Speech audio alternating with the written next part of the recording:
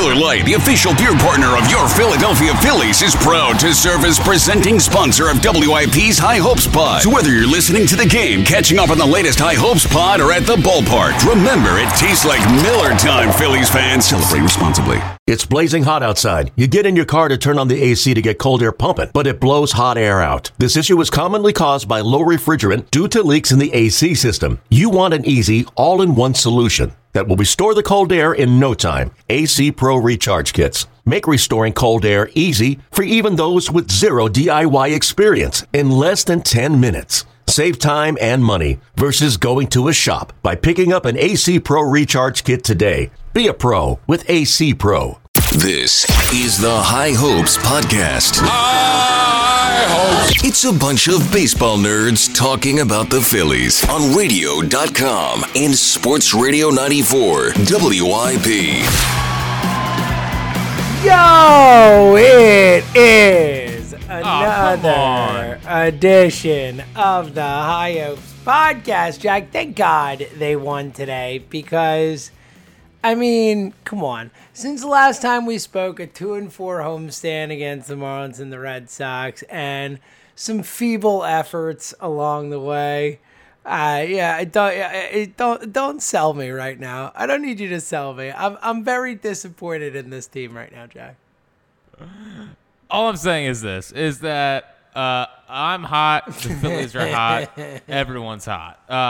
If it weren't for Zach Wheeler, who would have thunk that at this point in the season it would be like not even close to, not even just not a controversial statement, but an inarguable statement that Zach Wheeler has been far and away the Phillies' best player this season, and like that's it. Yeah. I mean, he is. He's been. I mean, again today, it's like I don't know. I just expect 7 innings. 8K. I mean, Zach Wheeler leads the National League in strikeouts, and that is crazy given like what we talked about last year with him. Was like, yeah, this is cool, like great, nice ground ball, double plays, and all that stuff. But can you strike some guys out? Efficiency, Jack. Efficiency. Oh, he's trading Ks for outs, baby. Oh, that's so exhilarating. Smart. I love the old He's pitch to contact. He's smart. Yeah, and then this year, you know what's like, fun is when he goes 8 and still strikes out like 10 or 11 guys. That's super fun. Yes, so it's Zach Wheeler being as good as he is completely blinds me from the rest of the homestand. And also, James, I don't know about you, and honestly, I have a bone to pick with you that I think I need to get out of the way now. Oh, terrific! I think that's the perfect way to start the pod. Lay it on me. You didn't tell me that owning a house is so much work. Like, I'm so hot. It's so hot all day. I'm outside doing yard work, and now I'm up in my attic, which is like the hottest room in the place, just burning up. Yeah, but my basement is great. It's like the perfect temperature. So yeah. So you went to the cool part. Can't relate, buddy. I put my podcast place in the hottest part of the house. So you can't blame me for that one, buddy. Well, I can find a way. That's for sure. You sure will. You sure will. Yep, but I don't know.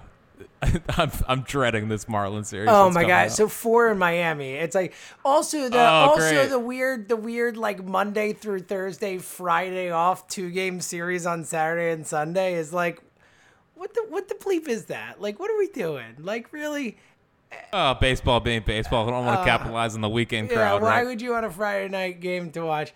All right, but we'll look ahead to the again, we don't curse, but bleep the Marlins. Like that's I mean, is there honestly? Look, all right. The last any Phillies fan, we never lie to the Hopes listeners. The Hopes listeners wouldn't lie to us, and we would all agree. Everyone listening, we would say that.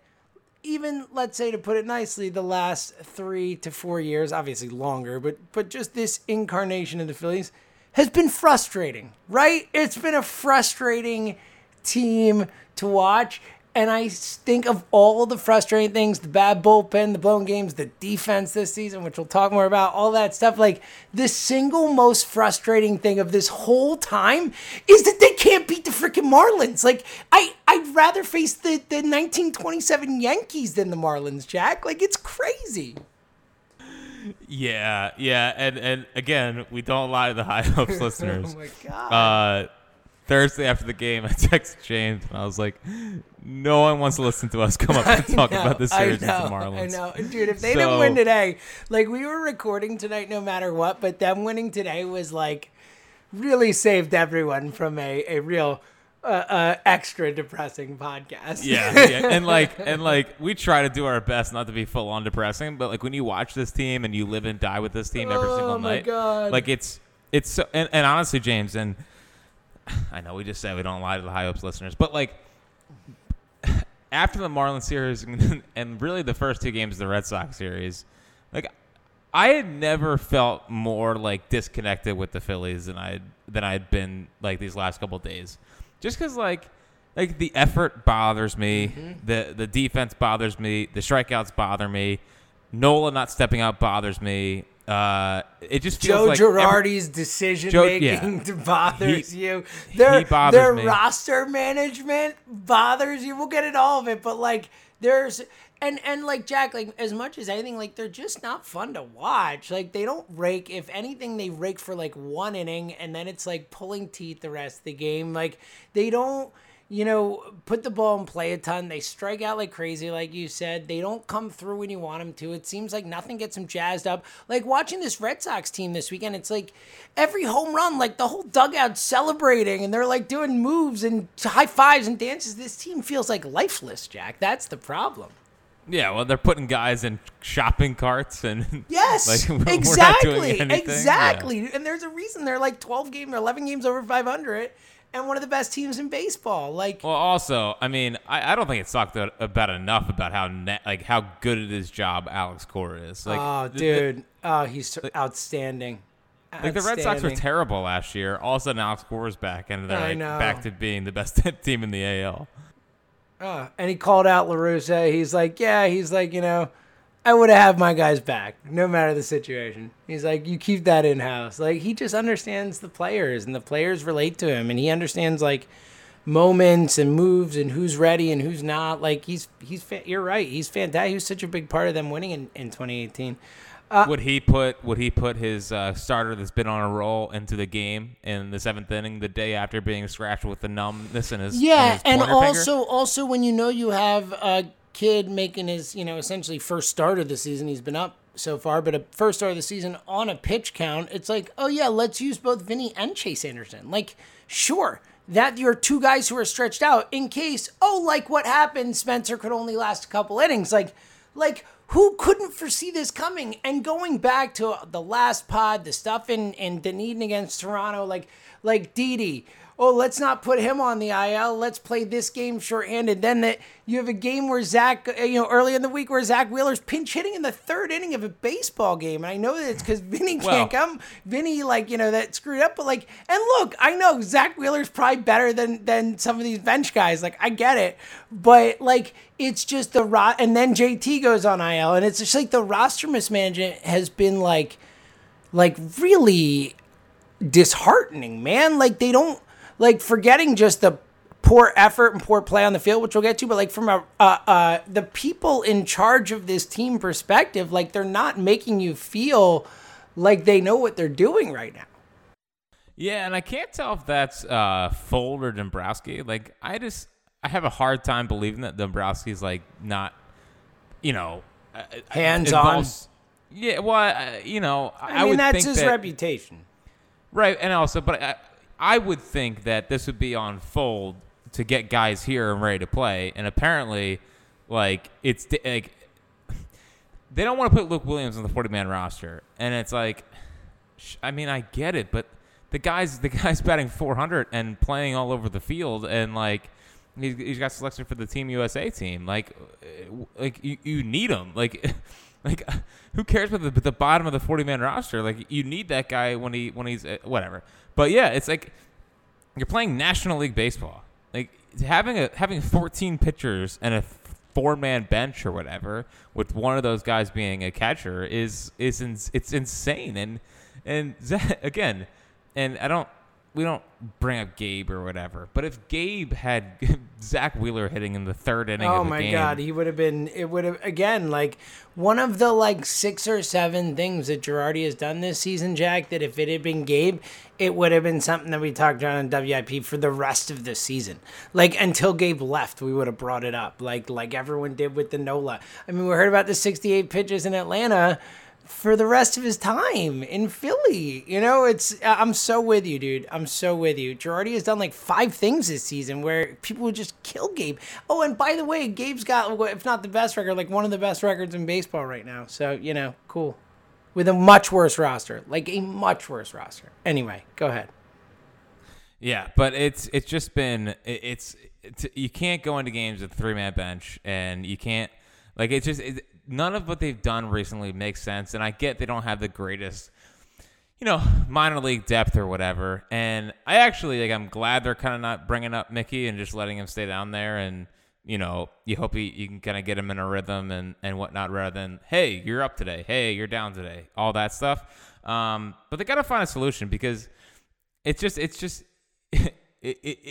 again, it's Major League Baseball. It's National League Baseball. You can't have a 3-man bench with one of those guys being a catcher, so it's a 4-man bench. Like, it doesn't feel like there's a plan here. It doesn't feel like anyone, like, even the whole, I mean, it's a couple weeks ago, but Aniel De Los Santos not being on the totally on the scorecard. Totally. Like, who is this on? Like, why are they not putting guys on the DL when they should, on the IL when they should put on the IL? Like, you gotta wait 5 days and have to put JT on the IL, really? And play with short rosters. Like, why are you getting yourself in these situations where you can't compete? What drives me crazy is, like, why are we being so short-sighted? Like, I understand we want to win as many games as possible, but it's May. How about we get the catcher healthy rather than worry about, oh, he can go today, but then he might get hurt and be back down tomorrow? It's like, hey, how about we get the guy right, and then we'll and then we'll bring him back up, rather than have no idea if he's going to be there or not.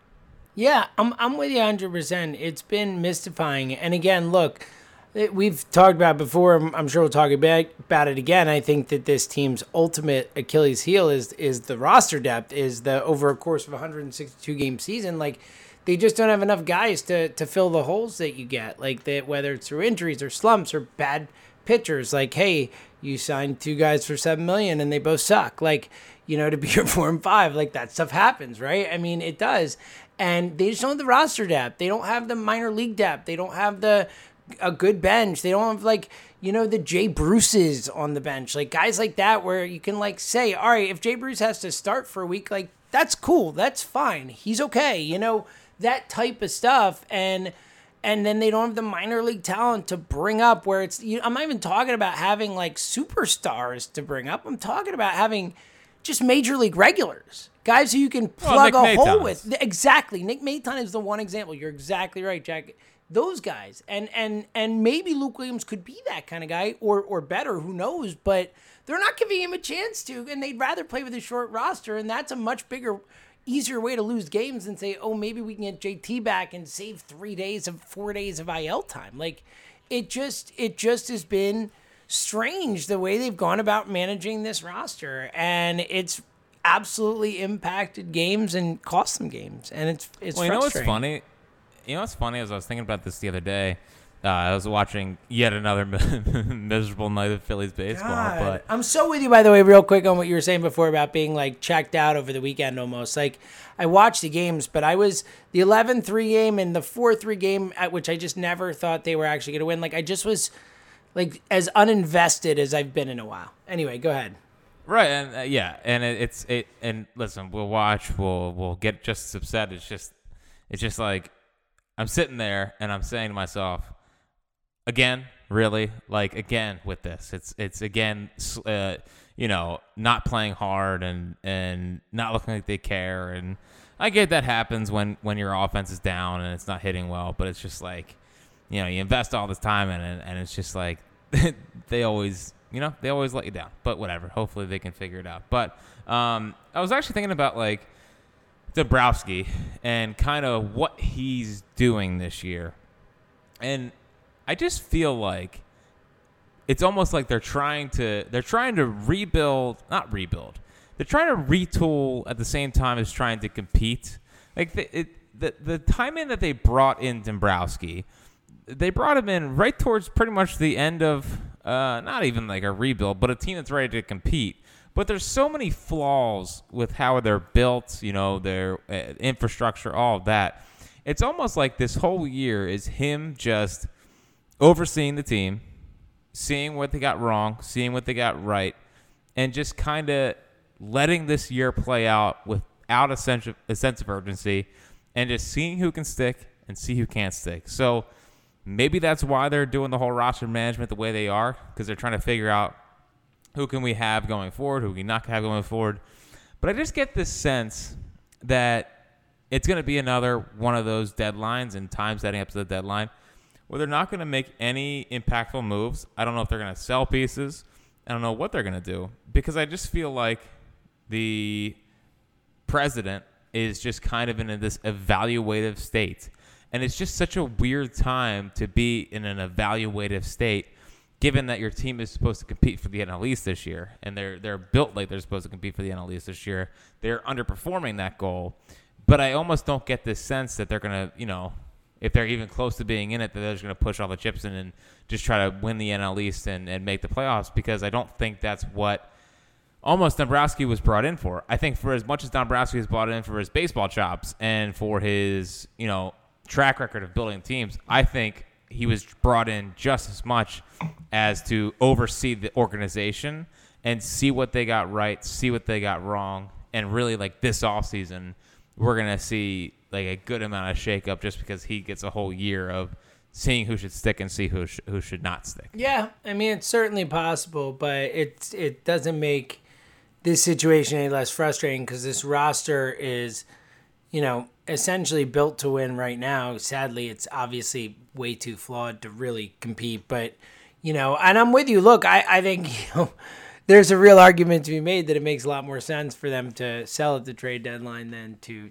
buy. I mean, you could make that argument. Obviously, there's a lot of time before then, a lot could change, but I mean, they're a game under 500. The Mets are a game and a half up in the division. They've been playing with like 2/3 of their roster as guys who weren't even on their roster to start the season. I mean, we're complaining about Phillies injuries. They've been murdered with injuries. I just, it doesn't feel like a team that, like you said, has a real chance to make a serious run of any sort of kind, certainly even to win the NL East. And I'm with you. I don't know what they're going to do, and I don't know what Dombrowski's long-term plan is. But they need to do something, because, again, back to this team. Let's kind of talk about some of the games in a bigger sense with, like, culturally with this team. I mean, how many times can we see guys just boot baseballs and just make stupid plays on defense? I mean, Alec Boehm, that play, on Saturday night, the one we saw a million times or whatever, with the throw to second, then Gene Segura, like, laying on the ground at the point where he gets hopped over by a runner. And it's just like, it just feels like a bad vibe on this team. A bad sense, doesn't it? Yeah, and like going back to the Boston thing, like Boston, a similar type of thing. They're not like going for it right now. They're rebuilding. They brought Chaim in to kind of tear stuff down. They trade Mookie Betts, but yet they have one of the best records in baseball, because they do have some really good young hitters, and JD Martinez is JD Martinez, and they got some stuff, but like there's a good vibe around that team. Alex Cora has that team vibing and playing for each other and having fun. Like, you don't feel that at all with this Phillies team, Jack. It feels like just a man, when they get down, they get so down. I mean, the 4-game losing streak prior to winning today, like, if they felt lifeless and heartless, and I think Harper is probably hurt still, but man, I mean, some of his at-bats were like, I don't even care. I don't even want to be here, it felt like. So, I don't know. That's as big a worry for me as anything with this group right now, Yeah, I mean, when Harper's not going well, he could be hurt. He definitely is probably still hurt, but when he's not going well, he sure lets you know that he's not going well. So that's frustrating from your, star right fielder. But when and I tweeted this yesterday. It was like when they're riding high and everything's fine, you don't see a team having more fun than the Phillies. But as soon as they kind of get punched in the mouth, in a sense, they have no counterpunch, like And I guess it does suck that JT's out because I think that's something that JT's always been pretty good at. Like, you can kind of get behind that guy and he's going to do the right things and help you win ball games, and he's kind of that stand-up player. But, like, they just haven't shown an ability to bounce back. And it really goes back to even, like, since 2019. Like, that's been, like, the culture of this team is they haven't shown that ability to fight through adversity and whatnot. And it's so frustrating because you see these moments and you see them coming throughout the season, and it's like, all right, there's kind of the jump start that they need. And they never really capitalize on it. Like, the Segura blow up on Sunday night. Nothing. Or Sunday afternoon. Nothing. They did come back on Tuesday. Yeah, and then they lose 4 straight. Like, they had 1 inning, and they scored like 2 other runs that entire series other than that 1 inning. I'm with you. It was 1 inning, and it was awesome. We were all like, oh, here it goes. And then they lose 4 straight. It's what this team does. Like, they never get on a roll. They never use these things as fuel. They never seem like they're all kind of, there doesn't seem like it doesn't feel like a team. You know what I mean? Yeah. Yeah, it doesn't feel like a team. And I guess I just don't know how to like quantify that or how to, put my finger on what the issue is. Like, cause I don't know. I mean, we're not in the dugout, but like, you see a team like the Red Sox, who I think the Phillies are on par with them when it comes to talent. Obviously, Devers, JD, Xander are otherworldly. I mean, they're 3 great pieces to have. But the Phillies definitely have a better rotation. I mean, could you argue more talent in the pen? I don't know if it's a better pen, but like, it's definitely fair to say that they're as talented as the Red Sox for sure. But you just never see them, like, they never live up to that. And I don't know. Like, I personally, I always think it goes back to the leaders of the clubhouse, and it goes back to the best players on the team, and kind of the leading by exampleness of your best players, because ultimately, like a manager can only do so much. He's whatever the age difference is, he's always older than the players. He tries to get along with them, but ultimately he's the manager, and he's shown respect and whatnot. Like, players bond with players, and players play for other players. They don't play for a manager, I think a manager can kind of get them fired up for like a game, but overall, over 162, it's guys in that dugout picking each other up and saying, hey, you're going through this. I went through this in my career. Here's something that you can do to kind of get through it. And like, I look at a guy like Alec Bohm, and it doesn't look like anyone's talked to Alec Bohm. Like, it looks like he's just going through this by himself, and he doesn't have anyone to turn to in that dugout to say, hey, can you help me out? And maybe Alec doesn't want help or whatnot. But like, he looks like a guy that needs classic veteran presence that's around them saying, hey, do this, do this, do this. You'll be okay. Instead, he's just going out there every night, making mistakes and looking lifeless at the plate. And I don't know, like, maybe there's a leadership void on this team. Maybe they need more homegrown players. But even those homegrown players are coming into a dugout that is filled with players that were brought in elsewhere and who have won elsewhere and are kind of here because they paid them a ton of money to be here. So it's a really tough predicament to be in. But the only thing that I can come back to with how this team is playing and the team that I'm watching is that there's a leadership void. There's something wrong in the clubhouse.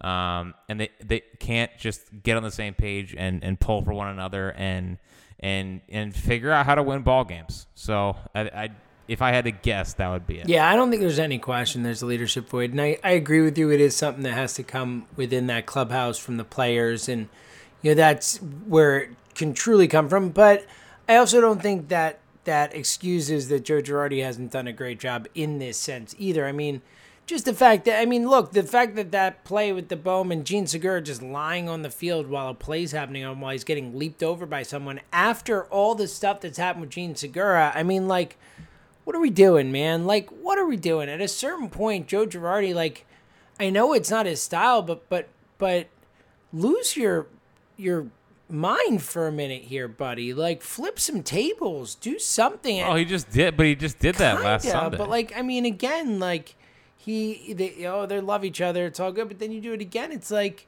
I don't know. It feels like there is a lack of accountability here. And I do think you're right. I think ultimately the core problem is the leadership for it. But I do think it does feel like Girardi is asleep at the wheel somewhat. And certainly his in-game decisions have made you feel that as well. So I don't know. All right. The defense. I mean, are we doomed to watch this just all season? It's horrible, man. It's hard. Even today, they win the game. It's like the play before, the last out of the game, Knapp and Bohm. I mean, Bohm, dude. I mean, he is just bad? Such a liability, man. I mean, obviously he's been horrendous offensively. I'm less worried about that long term. He is not a third baseman. He cannot play third base. It's over. It's done. The experiment is over. Obviously they can't do anything right this second, it feels like, but he stinks, man. He is a horrible third baseman.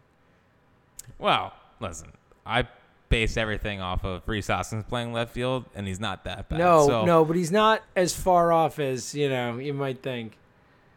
I mean, what do they do? I mean, what about the fact that, like, look, I get it. They're incredibly lacking talent, but what about the mental stuff? All the mistakes, all the, looking the ball in, knowing where to go with the ball, like this stuff that, I mean, how many times are we like, oh, bad news Bears, bad news Bears? I mean, enough. Like how this is Little League. Enough, man, enough. It's infuriating.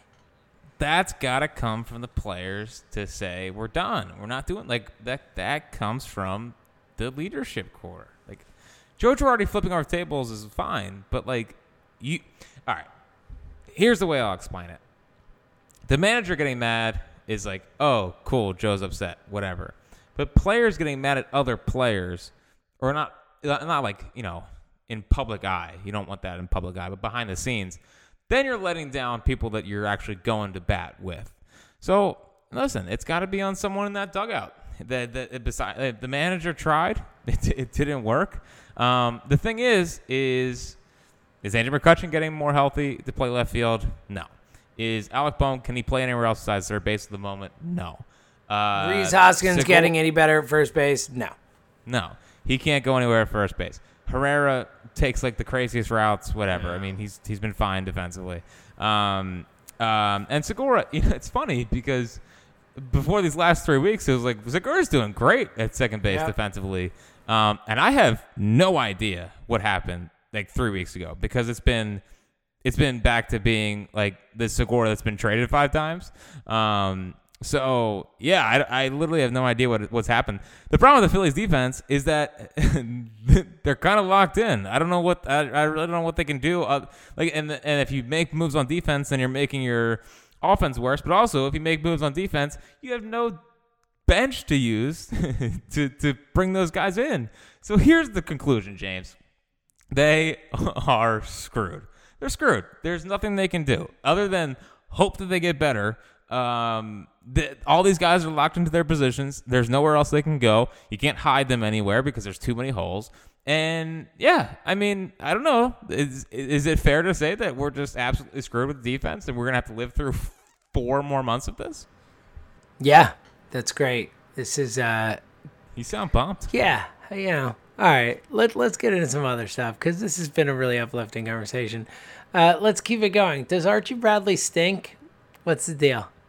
Well, yeah, I mean, I'm not going to say that his whole fortunes as a Philadelphia Phillies pitcher could have changed if he had come on this podcast, but I'm also not going to say that. I'm not going to, I can't say they didn't.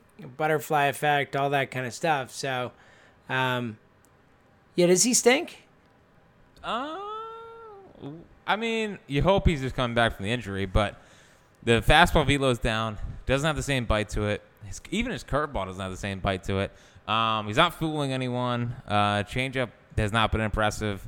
So, you hope it's just coming back from the injury and you hope all that stuff. But, man, like the idea that we're getting back like a stopper with Archie Bradley getting back from the IL is definitely not happening. I mean, he should be better than most of the guys that they can put out there, but I don't know. Like his stuff does not look like the stuff of a guy that's got overpowering, stuff. So not great from Archie Bradley. And yeah, this weekend has definitely set up the battle arms, and him just losing in the dugout was a moment for sure. All right, I have a couple things I want to get to with you. A couple tweets we need to talk about, but let's do the take bag first. What do you got? Wow, you're just springing the take bag on me? You weren't ready? No, I'm fine. I just have to pull it up. I mean, unless there's anything else that's on the take bag from the. I mean, like Nola. Nola. Wish he had been better in that spot. Yeah, he wasn't. Well, even Nola. Yeah, even Nola. He wasn't horrible. It's just like what you know. But that's the thing. It's like every start now is like, well, he wasn't horrible. I know, you're right. I know. I mean, look, let's be honest. Right now, Zach Wheeler is the ace of this team, flat out. It is what it is. Yeah. I mean, that's fine. Yeah. So Nola was frustrating. Also, real quickly on the bone play, I actually thought he made the right decision to cut it. Like, I didn't think that he was going to get the guy out of the plate.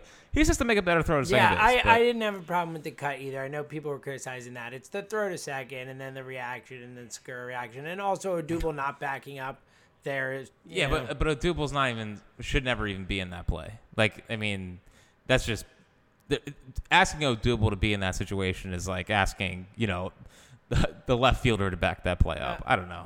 I get it. Ultimately, you're throwing it, 10 feet. Throw it better. Yeah, you would think. But listen, I mean, I saw worse throws from a quarterback this year, so I'll give him. Look, Segura laying on the ground while the play was still going on might be worse. So. Oh, honestly, that's the story. Yeah, that's the story. I agree. I mean, that's just like the worst part for sure. Insane. God, he sucks, man. He is so not fun to have on your team. Yeah, he's just not a fun player to root for. I don't enjoy the Gene Segura experience. Can't wait till he hits his 210th double. Are we gonna shut the game down for a half an hour? Yeah, I mean, he should go around the park like Ripken. God. JT's quotes about baseball. Buddy, how about it? Like for a catcher to come out and say that, saying that people are using substances pitchers are using them, which look has been going on forever and we know it. But JT saying way more than ever and calling it out, and look, I'm sure some of his pitchers are using it, right? I mean, everybody does. Exactly. Like him. It's almost like he's feeling the baseballs before he throws them back, and he's like, "Are you guys kidding me?" But it's funny because I do think he's right. Me too. Like Me too. If you want to get more action back in baseball, I mean, I think you can allow some sticky substances, whatever, just so you don't lose grip and whatnot.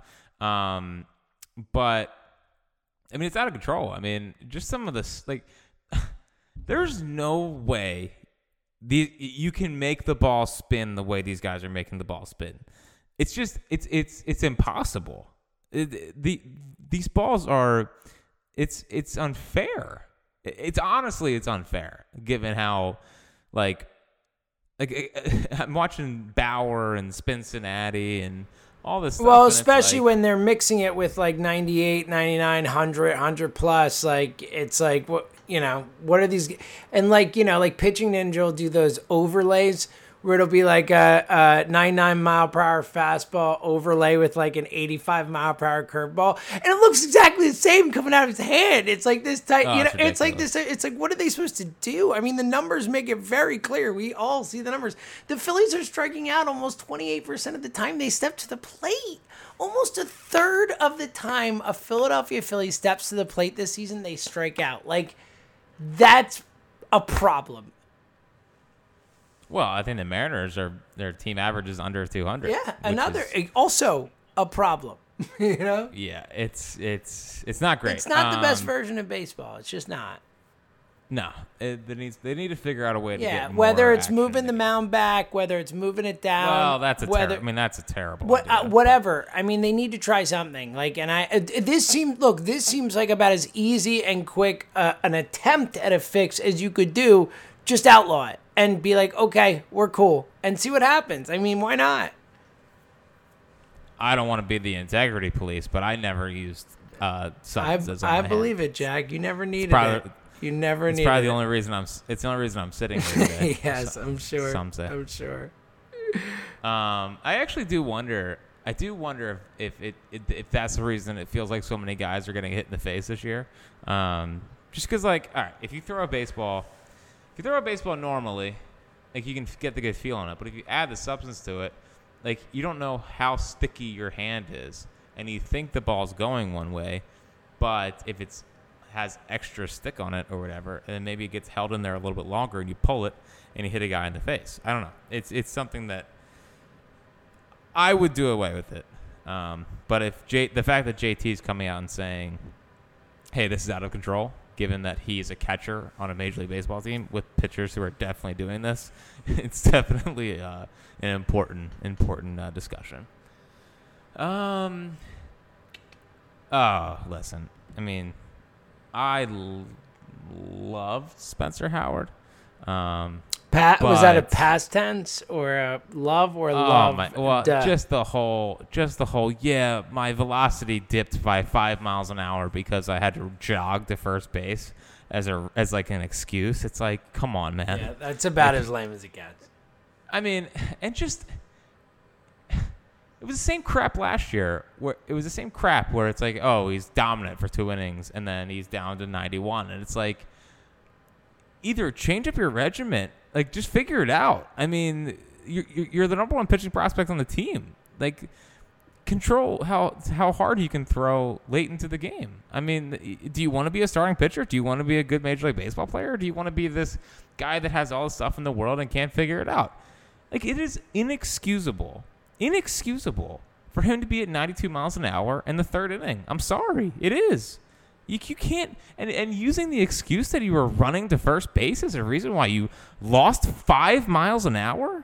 Dude, figure it out. Like, and again, and until he figures that out, I'm not banking on Spencer Howard for anything. I'm not buying into Spencer Howard for anything. That's absurd. You don't lose 5 miles an hour. Like, that's not how this works. Just figure it out. Like, you are the number one pitching prospect. You have the capability of throwing 97, 98 miles an hour. Name another good pitcher that can go from that to 91 and continue to get outs. Are you putting in the work it takes to be a major league caliber starting pitcher, or are you just relying on popping the guns for 2 innings and then just, whatever? Like, that quote drove me insane. And sitting there on Saturday, watching his velo, his last pitch was 90 miles an hour. Like, are you kidding me? And I don't think it's an excuse of him being stretched out or not being stretched out or any of that stuff. I just wonder if the conditioning or all of that stuff is there for this guy to live up to the hype. But until he can figure that out, he's not gonna. You can't bank on him being a consistent member of this rotation. Yeah, I mean, I can't say this strongly enough. Agree. I mean, I think you nailed it. The excuse alone, like, it makes, honestly, like, if we're being honest with ourselves, him saying the velocity dip was because he had jogged to first base, like, I'm kind of out on him. Like, I hope I'm wrong. I know that, he's important, and it would really stink if he sucks. But, like, that alone is like, really? This is a guy who I expect to pitch playoff innings for me someday? Really? Yep. Yeah. It's ridiculous. So, hey, hopefully it was just a jogging to first base, but holy smokes, man. Yeah, then you might want to do a little jogging, pal. Jesus. Maybe get in shape. I don't know. I like Ronald Torreyes. Dude, how about that? Like, who knew? What a machine. Hitting machine, Ronald Torreyes. Ronnie Torreyes. He is a good, solid baseball player. I mean, electric in the field, like quick hands, all that stuff. It's like wow, you see Ronald Torreyes play baseball in the field, and it's like, is this how Major League Baseball players are supposed to look? And they threw him in center field the other day. Yeah, and he caught a ball in the gap. I know. So he was such a goofy looking. batter, but he's been getting hits. Yeah, I mean, he's just a little guy that just goes up there and he's got the high, bat holding that bat up high stance. Always the high socks. Yeah. He looks like a little leaguer sometimes. The mask, full-time mask. It's good work. Yeah, but yeah, I like him a lot. I think he's a good little ball player, and he seems like a guy that good teams would have on their bench that can play everywhere and can sometimes come up and get a big hit. And other than that, yeah, I don't know. I've enjoyed the Ronnie Torreyes experience. Sure. Who would have think that Nick Maton and Ron Torreyes are the things who are like, hey, this is pretty cool, huh? Yeah, 2 utility guys. Sweet. Great, awesome, everything's fine. Odubel's bat looks really fast. I mean, just consistently hitting the ball hard. I mean, he's been again, good. Wish he wasn't here. But yeah, same. But he's been good. I wish we had Chaim. I know, so desperately. It's all I could think about the whole Red Sox series. It's all I could think about. I mean, it's not even the fact that. All right, I just want everyone to think about how ridiculous this is. They hired the analytics guy from the Angels to be their shrewd new analytics guru. The Angels. Why? Why was that the guy? Oh, right, because they hired Andy McPhail, and Andy McPhail knew him from Baltimore, and this is all disaster. We should have had Chaim Bloom in 2015, and he's not here. And then we should have had him 2 years ago when they should have fired Klentak along with Gabe. And we could have had Chaim Bloom then, even though, I mean, I guess the Red Sox job's a big job and all that. But we could have had Chaim, and it just drives you crazy. And, maybe third time's a charm. Maybe 20 years down the road we'll bring him in. Yeah, I don't want to talk about it. What else you got? Ranger Suarez impressed me a lot. I guess it's just because he comes out of the bullpen, throws decently hard, and throws strikes. So I guess that's kind of my thing these days. I'm sick and tired of just walks and hit by batsmen, and it's just so refreshing to see a guy come in and just throw strikes and get outs. Crazy concept, but Ranger was great 2 years ago. Obviously, last year he was out, never got his way back up here, or maybe he did by the end of the year, but it wasn't impactful at all. But looks like he's back to being the Ranger Suarez from 2019, so that's been a nice little addition to have. I mean, I guess if he's your long man, that's better than David Hale, Matt Moore. Again, Matt Moore and Chase Anderson are now kind of out of the rotation for Spencer Howard and Vince Velasquez, and it's just $7 million. $7 million for those two. It's insane, but at least Suarez looks pretty good. Yeah, it's $7 million, but yes. 7 million. Pleasant surprise. You got anything else? I have 2 more. Okay, things. And then I got things for you, so we're not done. Okay. I have no idea what to make of this Cornelius Randolph. Okay, so this is one of my. I have 2 tweets I want to get to. My other thing was Cornelius Randolph. That I wanted to bring this up to you. He's got an OPS of 1150 or something in that neighborhood. He's turning 24 next week. For some reason, it feels like he's 35 years old. It feels like he's been around for a decade and a half. So I was going to ask you what to make of it. You just said you have no idea what to make of it. Talk it out. So Cornelius Randolph obviously was the correct pick over Walker Buehler. We all know that. Who doesn't? I mean, evidence suggests. Of course. But I don't know what to make of it. Could it be a guy that figured it out? Could it be the O-chart magic? Could it be all this stuff? Because he's been such an afterthought for 3 or 4 years, it feels like, where he's just Cornelius Randolph's just bad. But I mean, he's doing he came off the bench yesterday and just hit a dinger, and it's hey, guess what? Cornelius Randolph is here. What? Cornelius Randolph? So I genuinely have no idea what to think. I am very intrigued if it keeps going. Talk to me in a month, and we'll see if I reevaluate. But color me intrigued at this moment about Cornelius Randolph. I am intrigued. Hitting the ball hard. Bat looks fast. I don't know. It's something to monitor. His OPS is over 1,100. Whatever. I think he was 13 of 22 in their weekend series. So I don't know. Maybe they have something. I have no idea, but I'm intrigued. I'm all in. I believe. You're all in. Yeah. Yeah. Okay. Yeah. I mean, was always the right pick. I loved him coming out of high school. I was like, what a pick. This guy, he hits. He's just a hitter. And I never lost faith, Jack.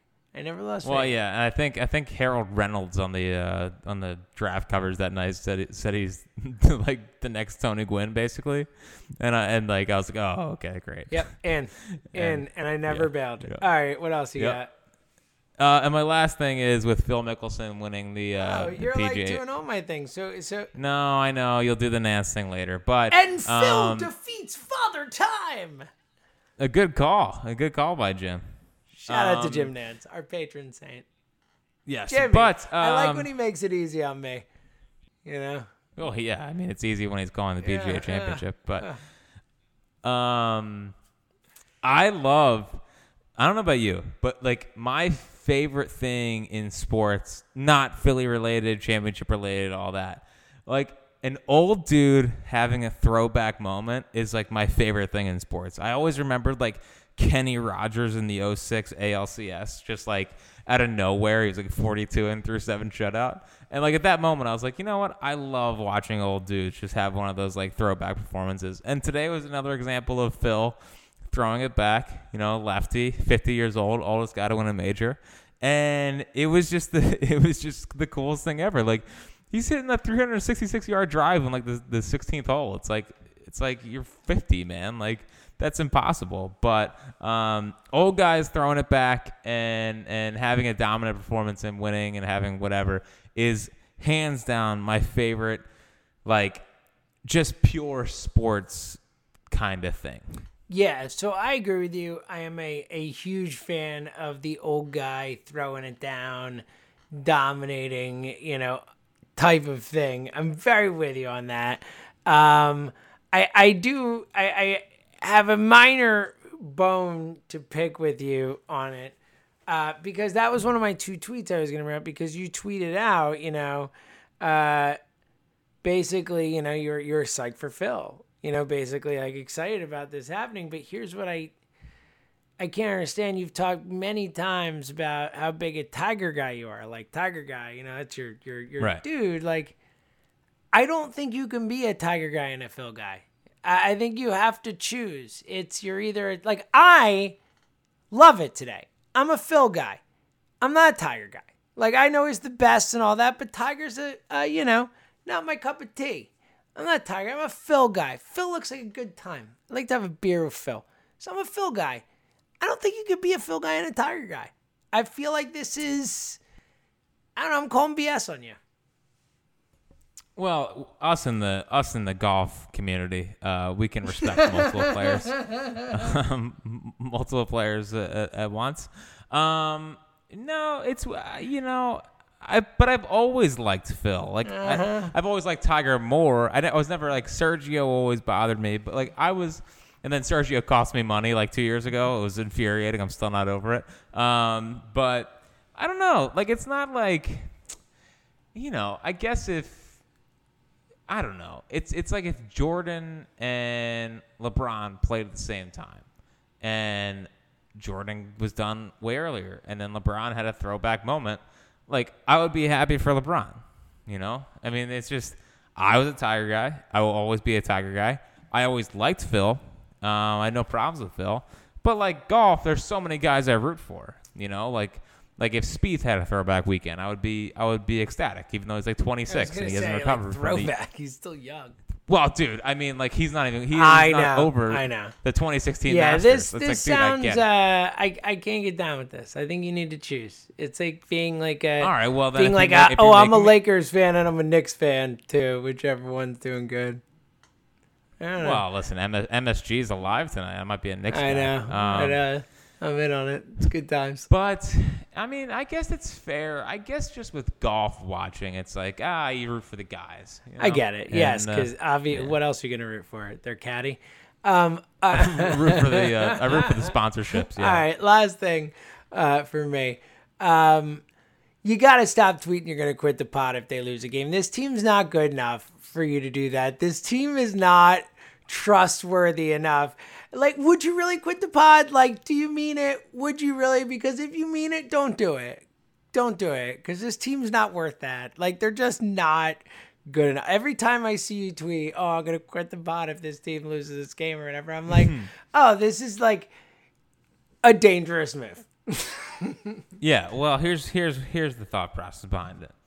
I need to put extra pressure on him. Like, the feels like a loss thing, it only works to a certain extent. But if I say I threaten to quit the podcast, like, I just want everyone out there to know how locked in I am on this game and how much I need this win. And I think they're 3-0. I think they're 3-0 in the times that I have tweeted, need this tonight. Like, I'll quit the podcast if they lose this game. Because, like, some of us just have a feel for when they're going to win. And when they went up 4-0 in the first, I wasn't scared. I was like, listen, I'm going to tweet this out. You weren't. That's good. Yeah, I'd say this is a win. This is a stone cold win. It's been a win my whole life. So, will it backfire at some point? Yes. Do I only use it when it's imperative? Yes. But I was looking for a little extra, motivation on that tweet, and threatening to quit the podcast was my move. All right, well, it worked out. Don't do it against the Marlins, all right? Oh, listen, I wouldn't. Like, I'm still not even over the Starling Marte like triple down the line against Brandon Workman last year. Like, for as much as like everyone talks about the 19-11. Yeah, they talk about 19-11. Like, the Brandon Workman game was the most win I've seen in my life until that guy got in the ball game and ruined it for me. And Starling Marte smoked the ball, and I'm like, you know what? This is the worst. I don't even want to watch again. And then guess who was there watching it again the next night? This guy. But like that game was brutal. That was the most a game has felt like a win that they lost since this year. So Marlins series. Marlins series. Can't wait I wonder what we're going to be talking about on Thursday. Okay, honestly, what if they take 3 or 4? Yeah. I was literally just trying to say I would sign for 2 of 4 right now. Right now, in Miami, on the road against the Marlins, I would sign up right now for 2 of 4. I would gladly take it. I would too. Yeah. 2 of 4, boys. We're not we're not asking much of you. Come on. Not asking much of you. 2 of 4. All right. You got any final thoughts? I don't have any final thoughts. There was a lot of High Hopes listeners that came out to the brewery this weekend just throughout. It was a pleasure, running into some of those people. I saw cool. the people tweeting out the can, it was cool. Oh, listen. Cool. We gotta, get the podcast out there. We gotta look out for each other. That's what you're trying to say. Yes. I think I'm very sorry to do this to you, James. Oh, great. I cannot wait to see what this is. Go ahead. Saturday, June 12th, High Hopes Night at the Brewery? Saturday, June 12th. I don't know. I gotta talk to him. I mean, I'm guessing. Thursday night we'll have an answer. Yeah, for you. I think there's a decent chance that should work, but I gotta talk to him. All right, sounds All good. right. But that would be ideal. I think, yes, that could be good. I will talk to her. I definitely want to make it happen. So, very likely. We'll tell you on Thursday. Is that good? That's good. All right. He's Fritz himself, so we'll see you later.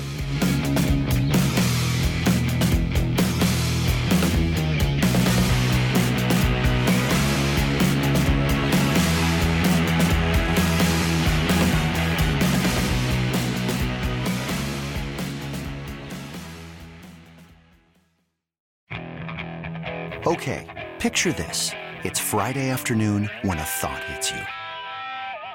I can waste another weekend doing the same old whatever, or I can conquer it. I can hop into my all-new Hyundai Santa Fe and hit the road. Any road. The steeper, the better. Because my all-new Santa Fe is available with H-Track all-wheel drive, so I can hit the trail without a worry in the world. Heck, with 3 rows and best-in-class rear cargo space, I can pack the whole family in with all our gear. We've got available dual wireless charging for our phones, so we'll never lose touch with civilization, and we won't lose touch with the primordial power of Mother Earth. So which is it? Waste the weekend or do something a little more epic and conquer it in the all-new Hyundai Santa Fe. Visit HyundaiUSA.com or call 562-314-4603 for more details. Hyundai, there's joy in every journey.